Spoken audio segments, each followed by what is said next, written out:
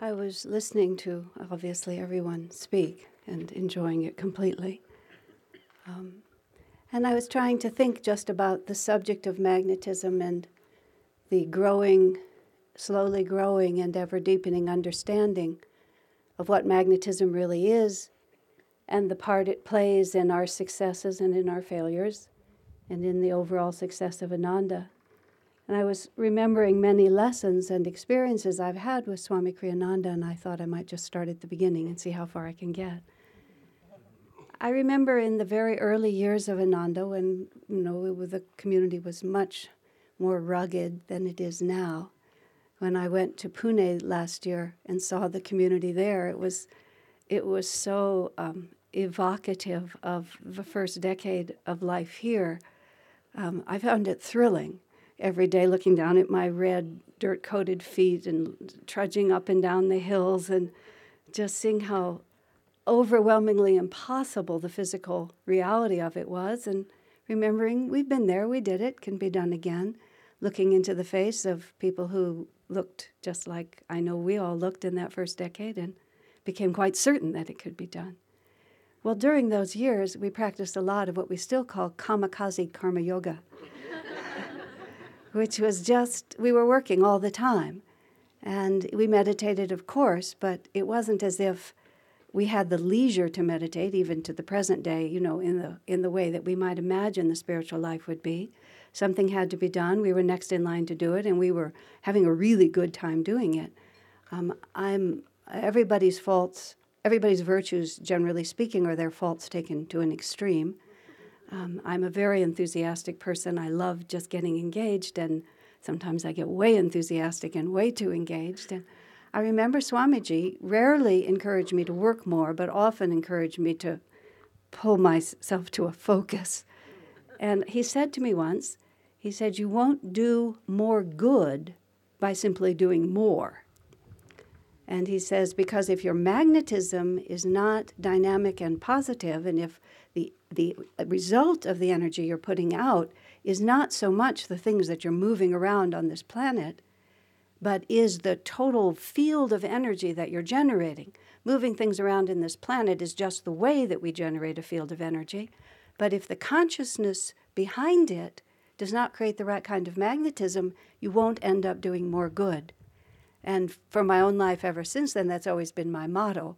As soon as I feel that whatever I'm doing is no longer generating the right kind of magnetism, I know that's time to quit, regardless of what it is, and get the magnetism fixed, whether that's quitting for a minute, for a day, for a week, whatever it might be.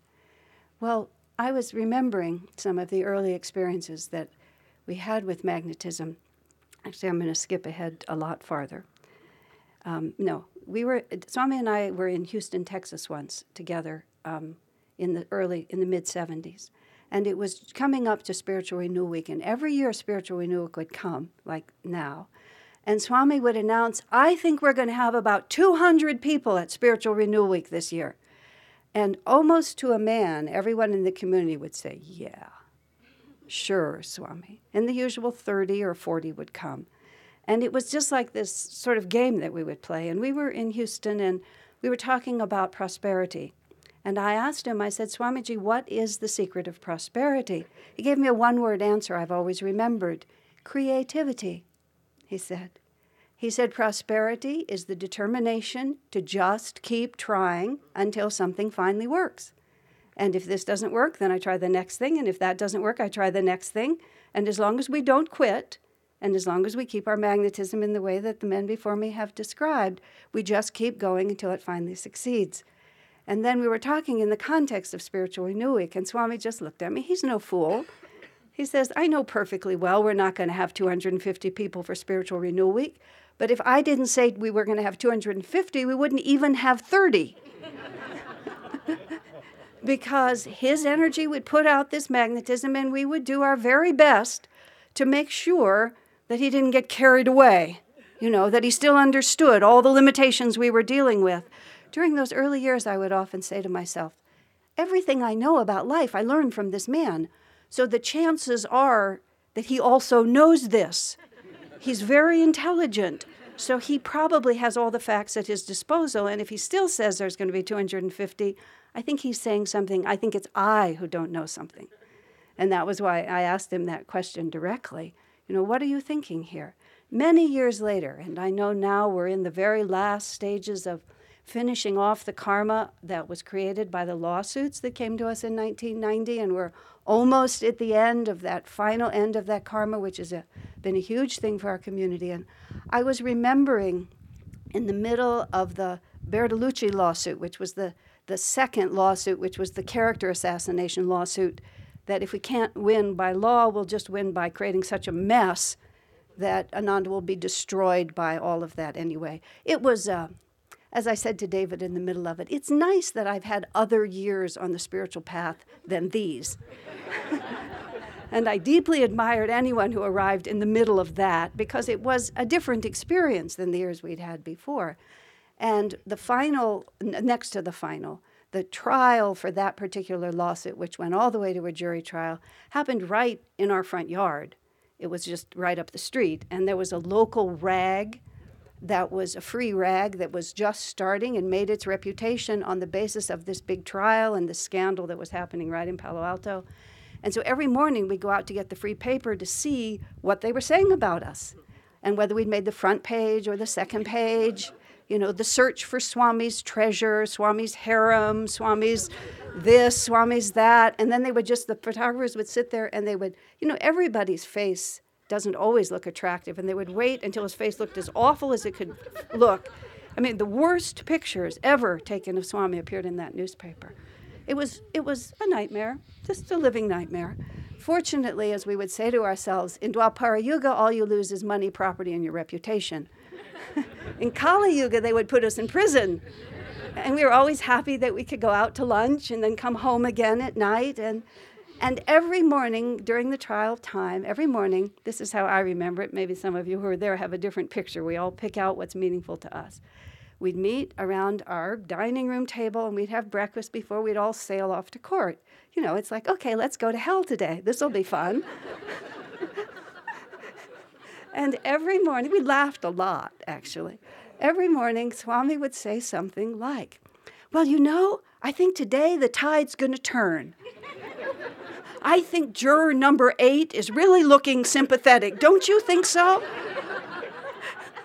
And the day before had been just unbelievably awful, and we knew today was going to be worse. And somehow, maybe I'm speaking only for myself, I always felt the necessity to correct him. I don't really think so, Thur. I think jury number 8 is as mad as he ever was, And we did that. I did that. Day after day after day after day. And finally, Anyway, finally, at the very end, it crossed my mind, he's trying to generate positive magnetism. He knows that juror number 8 is as negative as he ever was, and the judge is not going to be any nicer today. But what hope do we have unless we generate some magnetism? So, I think it was almost the last day when he started saying how everything was going to go well that day. I said, yes, very well, like this. And it was like, even as I said it, it was like, what am I saying? But I remembered the teachings. Wow, this world is just energy. It's just magnetism. And the facts are created not by physical things, but the facts are created first by thoughts and by magnetism. Well, as you all may know, that case went really terrible for us in many, many ways. As Swamiji said to us, the law of averages says that at least some things will go in your favor. So when absolutely nothing goes your way, Divine Mother is running the show. And that was for us the opportunity in an external way to be completely defeated and see if it made any difference at all, which of course it didn't make any difference at all. Later on, I was speaking to Swami, a year or two later, and I sort of ran that whole scenario in front of him. So this is what I began to perceive. And I said, at the same time, Swamiji, in the midst of that experience where we were being challenged in such a very, very difficult way, and negative things were being said, and people had to go really deep inside themselves. I mean, the accusations were so big against us that it was like you couldn't even actually defend yourself. When people would come and sort of say, what about this and what about this? I would generally say back, I'd give them all the facts they wanted, but I would generally say back, I don't know, what do you think? You know, are women second-class citizens in this community? What's your impression? You know, do you think that the leaders here are just power hungry? Do you think that all the money that you're giving is being used just for self-aggrandizement? I mean, what do you think? Because if I was only persuading someone, then the next time somebody else came who was more persuasive, they'd go away from it anyway. It was like, this is a great opportunity to find out if you were the only Christian in the world, would you still be a Christian? You know, why do you believe that Ananda is your path? Why do you believe that Swami is a divine messenger? And it was just great fun. I mean, great fun in a terrible way. Because that's what you got to find out. Why do I really feel this way? What is the foundation of my life? And in the course of trying to pass that very, very challenging test, people dealt with it in lots of different ways. And one of the ways people would deal with it is to just try to be real positive. Oh, and they would say the same sorts of things. Swami said, oh yeah, I think everything's really going to go well today. Right, this isn't really so bad. You know, they're kind of attacking us. It doesn't really matter. And I said, sir, you know, sometimes I think, he said to me sometimes you can be negative, he said to me. I said, negative? I never think of myself that way. And this is what he said, because you're so factual. The difference between truth and fact. And I said, well, sir, sometimes I do that because I don't like that what is actually, I believe, an unwillingness to courageously face what is, and so there's a desire to make what is a little less icky. But it isn't the same as true positive magnetism in the face of challenge. It's way before that. And so I was saying to him that I began to understand that our little ritual at the breakfast table. Now bear in mind, something like that with Swami can pass in a flash, because what he tends to do is he'll test the energy, and then depending on the response he gets, he never tries to overwhelm us with his energy. He'll just float a thought out there and see what the response is, and if there's no response, he withdraws it again. He's so the opposite of the domineering leader that he was accused of being. But in any case, I said, and I felt, sir, every time you were just trying to generate positive magnetism. He said, yes. And every time, being so factual, speaking of myself, I was determined to not let it get a toehold. Yes, he said. And then I spoke to him about my overreaction to what I just described to you. And then very sweetly, but very firmly, he said, yes, it's a fine line. You have to be very careful. You know, he's always taking what we think we know and then taking it just a little farther. Now, since I'm into the lawsuit, I'll tell another story that really almost no one knows, because I have never been able to figure out a way to write this. And I rarely tell it, so I'll tell it. I hope it's okay. In the end, the jury voted against us, and we were declared despicable, basically. Many years later, I had to testify in a completely unrelated lawsuit, unrelated entirely to this, but they tried to undermine me by bringing up the lawsuits that we had been in, the SRF lawsuit and the Bertolucci lawsuit. The judge said to me, and I was prepared for it, the judge said to me, I understand your church was under litigation too. I said, yes, there were basically two lawsuits, and what was the result of those? Well, one we won, and the other one we were declared despicable. She said, pardon me? I said, the jury ruled that we were despicable. I mean, that's what the jury ruled. It doesn't have anything to do with us. That's just what the jury ruled. But the jury ruled that we were despicable in pretty much every way. I mean, you can parse it apart, and it doesn't come out that bad, but in essence, that's what happened. And so that verdict came down toward the end of the week, and we were exhausted. I mean, I cannot even begin to describe how exhausted we were. I think Swami flew off for Italy that very day, if I'm not mistaken. The people from Ananda Village just crawled home. Those of us in Palo Alto just collapsed like that. Sunday morning, I get a call from Swamiji.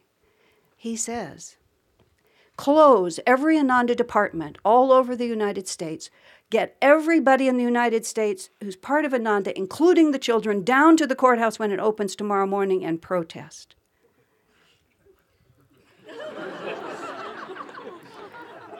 And to my everlasting shame, I couldn't go there.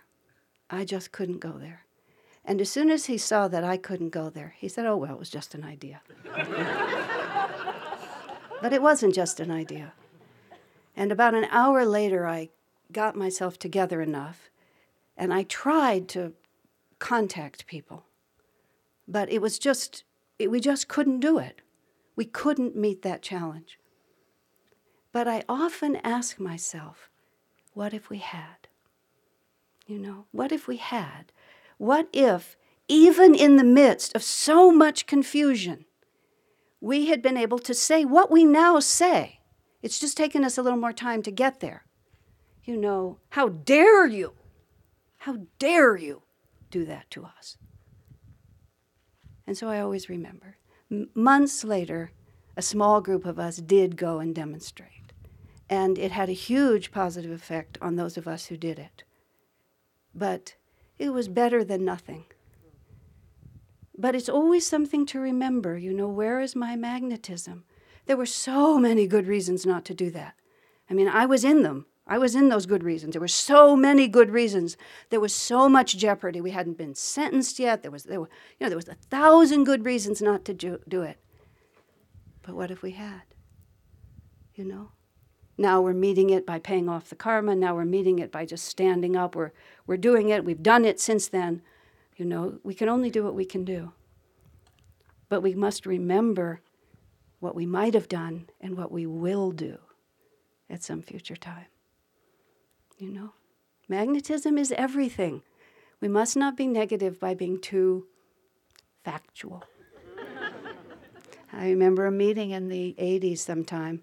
Swamiji wanted us to put our energy behind building a big temple. That was the temple that was going to be built over here. It was a meeting of the Yoga Fellowship or something like that. I don't remember what group it was. And he got up in the morning of that meeting and he said, let's put our energy together and build this temple. And we were just, yeah, sure, let's build the temple like this. And then somehow over lunch, there were a lot of facts that made it a difficult idea. And he came back after lunch and he said, well, certain objections have been raised to building this temple. And I have notes on this, which is what's interesting to me. I was reading the notes. And we all said, yeah, those are problems. And when he heard us say, yeah, those are problems, he just withdrew. But I always think, what if? What if when he says we're going to have 250 people for Spiritual Renewal Week, this book is going to be the bestseller, this one is the one that's going to put us on the map, instead of being so, yeah. We actually were able to find a way to put our magnetism behind it. Now, I want to talk about another very subtle aspect of magnetism, which I lived through very recently. You know, this is all SRF related at this point. Swami wrote the book,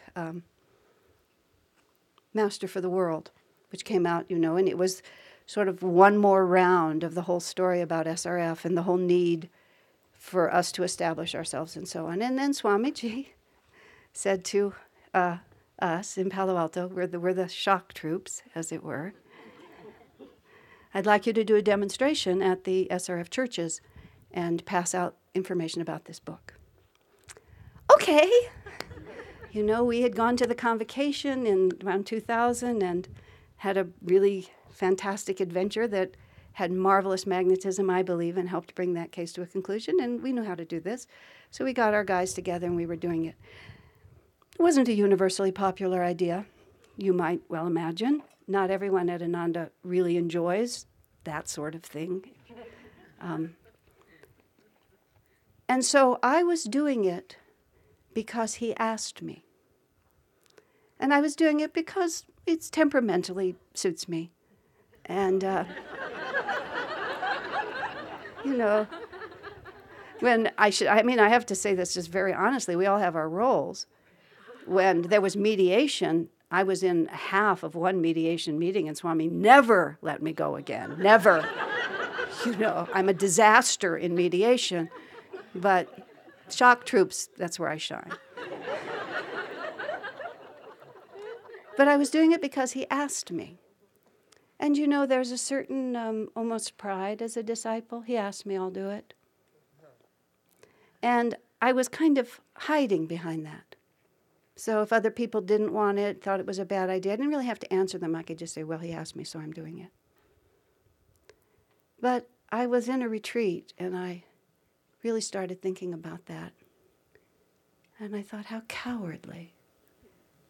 And what kind of magnetism will I have if I'm just doing it because he asked me? You know, where am I in that?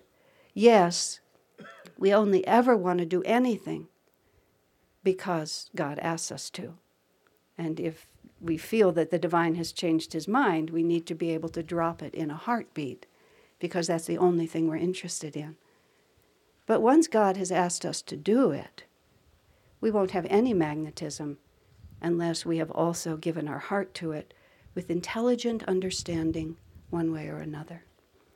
When Swami Kriyananda first moved David and I to the Palo Alto community, which is now more than 25 years, 1987, he still lived in this community. And I had the opportunity, our house was, the Crystal Hermitage guest house was very close to him. I had a lot of individual contact, less than I'd had in earlier years, but still much more than I was going to have when I moved to Palo Alto. But he asked us to. I knew it was right. We did it. But for 2 years, every time he would come to visit, I would just weep. And then when he would leave, I would just weep. And when I would see other people leaving with him, I would weep. I can almost cry about it now. Amazing how the pains of the heart are like that. And then once he was safely out of my world, I could function again. But every time I was reminded, we would rarely come up here. It was just too painful. And about 2 years went on like that. And then one day I said,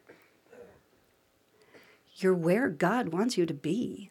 You think if you pick yourself up out of your own preferences and put yourself somewhere else, you'll feel better? I don't think so. So instead of, he asked me to do it, it's this is mine to do. And I was still sad, but I didn't cry. You make what little steps you can, right? So, okay, I'm going to take Master for the World with some of our Palo Alto trained troops, because that's our little group. We're going to head down there and do this, but I'm only doing it because he asked me. So I'm sitting there in this retreat, and I'm just suddenly conscious of why Swami might ask. Why would he really ask? I've been as close to this SRF situation, honestly, as I think anybody could be. And I've disputed with Swami over it from the very beginning. We just forget them, sir. Who cares? Who needs them? And piece by piece, he's won me to it. But all of a sudden, I just really saw it. Self-Realization Fellowship was founded by Paramahansa Yogananda. Everything else is extra. And even that man who wrote the book, as I understand it, I haven't read it, the American Veda book, the work is what Yogananda founded, and then disciples have done other things. And SRF sits there with this whole presumption of authority, which everybody feels. And Swami Kriyananda keeps saying to us, not for the present, not for the success of Ananda, not for his own personal emotional vindication or whatever it might be, but for the future of the work. That's what he finally said to me in the 1970s. Asha, I'm not thinking of the present. I'm thinking of the generations. Oh, yeah, that's right. You have a bigger view. I get it. But I really heard it. I really understood it. And I wrote him an apology. I said, I've supported you very energetically all this time, but always in my heart I was hoping you would just quit. I said, but now I really get it. That's where magnetism comes from. Is not just doing the right thing, but really finding within yourself a full way to embrace it. Sometimes you can't embrace even exactly what you're doing, but you embrace something that takes away all that resistance, all that sends your energy, and all those facts that take you in so many different directions. And we went, and we had a great time. We drove down. Dharmaraj hosted us beautifully at the ashram. We all marched out to the SRF churches, and then we came home. It was just like a little blip on the radar screen. What was the big deal about this? Did we do any good? I don't know. We did a tremendous amount of good for ourselves, and I feel like we stood up for what was true. And if the whole thing was just for me, I'm really, really grateful. Many times things are just for us, just for us alone. I'm going to go back now to 1976. When we were trying to put our first master plan through here, I mean, I know now that we're in this other master plan, whatever that is, whoever the poor souls are who's working through that. I can tell by your burdened shoulders wherever you are in this group. And that was really the beginning of our serious relationship with the county, and they were not cooperating. And the woman who was in charge of the planning department at that time had risen from being a secretary to being the planning director. And it was kind of an old boy network there, and it was all working fine because it was just a little tiny pond. Nevada County hadn't begun what it's gotten into, and they all just ran it the way they wanted to, and then there we were.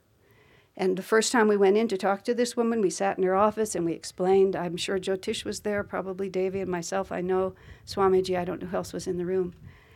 And we explained who we were in a very cheerful manner, and she reached up to a textbook off the wall and opened it up and said, "So, you're a condominium." A condominium? You know, I mean, like we were just a dirt farm. We were no condominium. But that was the beginning. And it just went on and on and on. You know, this plan was too detailed. This one wasn't detailed enough. This was wrong. That was wrong. You know, bureaucrats can just say no. And they just say no. And there was this very big man, and we got the feeling, I think Jyotish described it, that the man took whatever we filed and he sat on it. And he was like about 250 or 300 pounds, and he just sat on it, and there was nothing we could do. Swami's perception, and he was the only one among us who had this perception, was that we would never, ever get anywhere until we got rid of that woman in her position. It wasn't everybody's perception, but that was his perception. He skipped way ahead. He went way ahead of the facts we were working with, and he saw the energy trend, and he knew we had to make a shift. She had already been condemned by the grand jury, and it had been recommended that she was incompetent and be fired, but that report too, somebody was sitting on it. So it was 1976, and Swami Kriyananda decided to form the Bicentennial Liberty Committee. And we went politically active. And he was Donald Walters, and my name was Nan Savage. That was actually my name. That was my name, Nan Savage. Wasn't that a great name for a political activist? And we just went out not as Ananda, but we formed the Bicentennial Liberty Committee. This idea at Ananda went over like a lead balloon. You know, when he said we were going to form the Bicentennial Liberty Committee and get this person fired, and we were going to take petitions endorsing the American way of life and stand outside of Kmart and Safeway and SPD and get thousands of signatures and take them to the supervisors. 1976. I mean, we're just living out here, cut off from everything, and all of a sudden he's trying to get us to do this. Nobody would do it. Just nobody. Nothing. And he without mentioning my name, he writes about me in the Material Success course, in How to Work with People. You find what motivates people, and you motivate them according to what they will be moved by.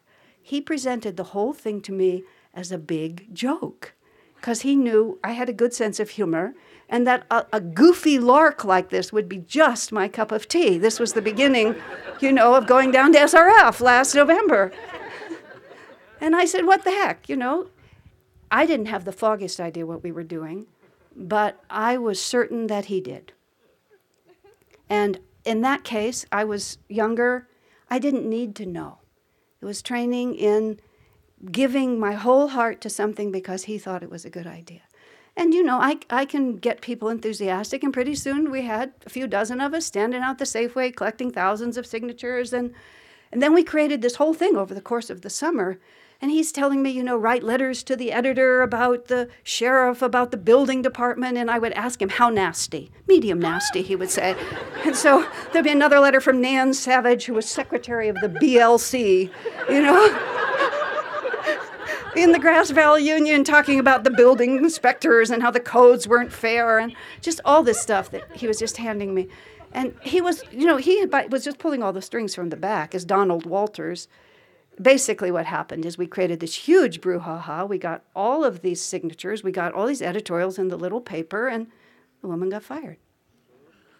And a very competent man came in. Maybe she would have been fired anyway. Everybody has a different opinion. But a very competent man came in, said, okay, let's get this plan done. It's Swami's belief, and I concur with him, that it never would have happened if we hadn't pushed that.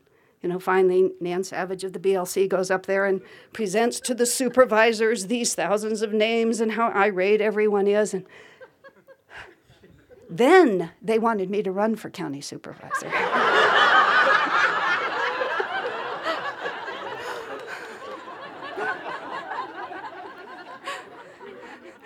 I said, "Sir, do I have to?"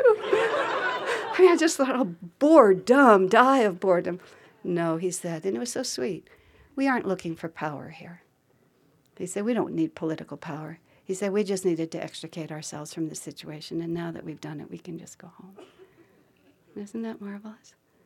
That's magnetism. We don't really always know what we're doing. And, as we get older, as we have these experiences, as we get on board with situations that we don't quite understand ourselves, but we try to do with our whole heart, energy has its own intelligence, just as Bharat was saying. It all comes from the inside out. And when we are willing, with a little bit of courage and a little bit of creativity and a great deal of willingness to say, well, who cares, it's just a dream anyway, we'll just try to make it happen.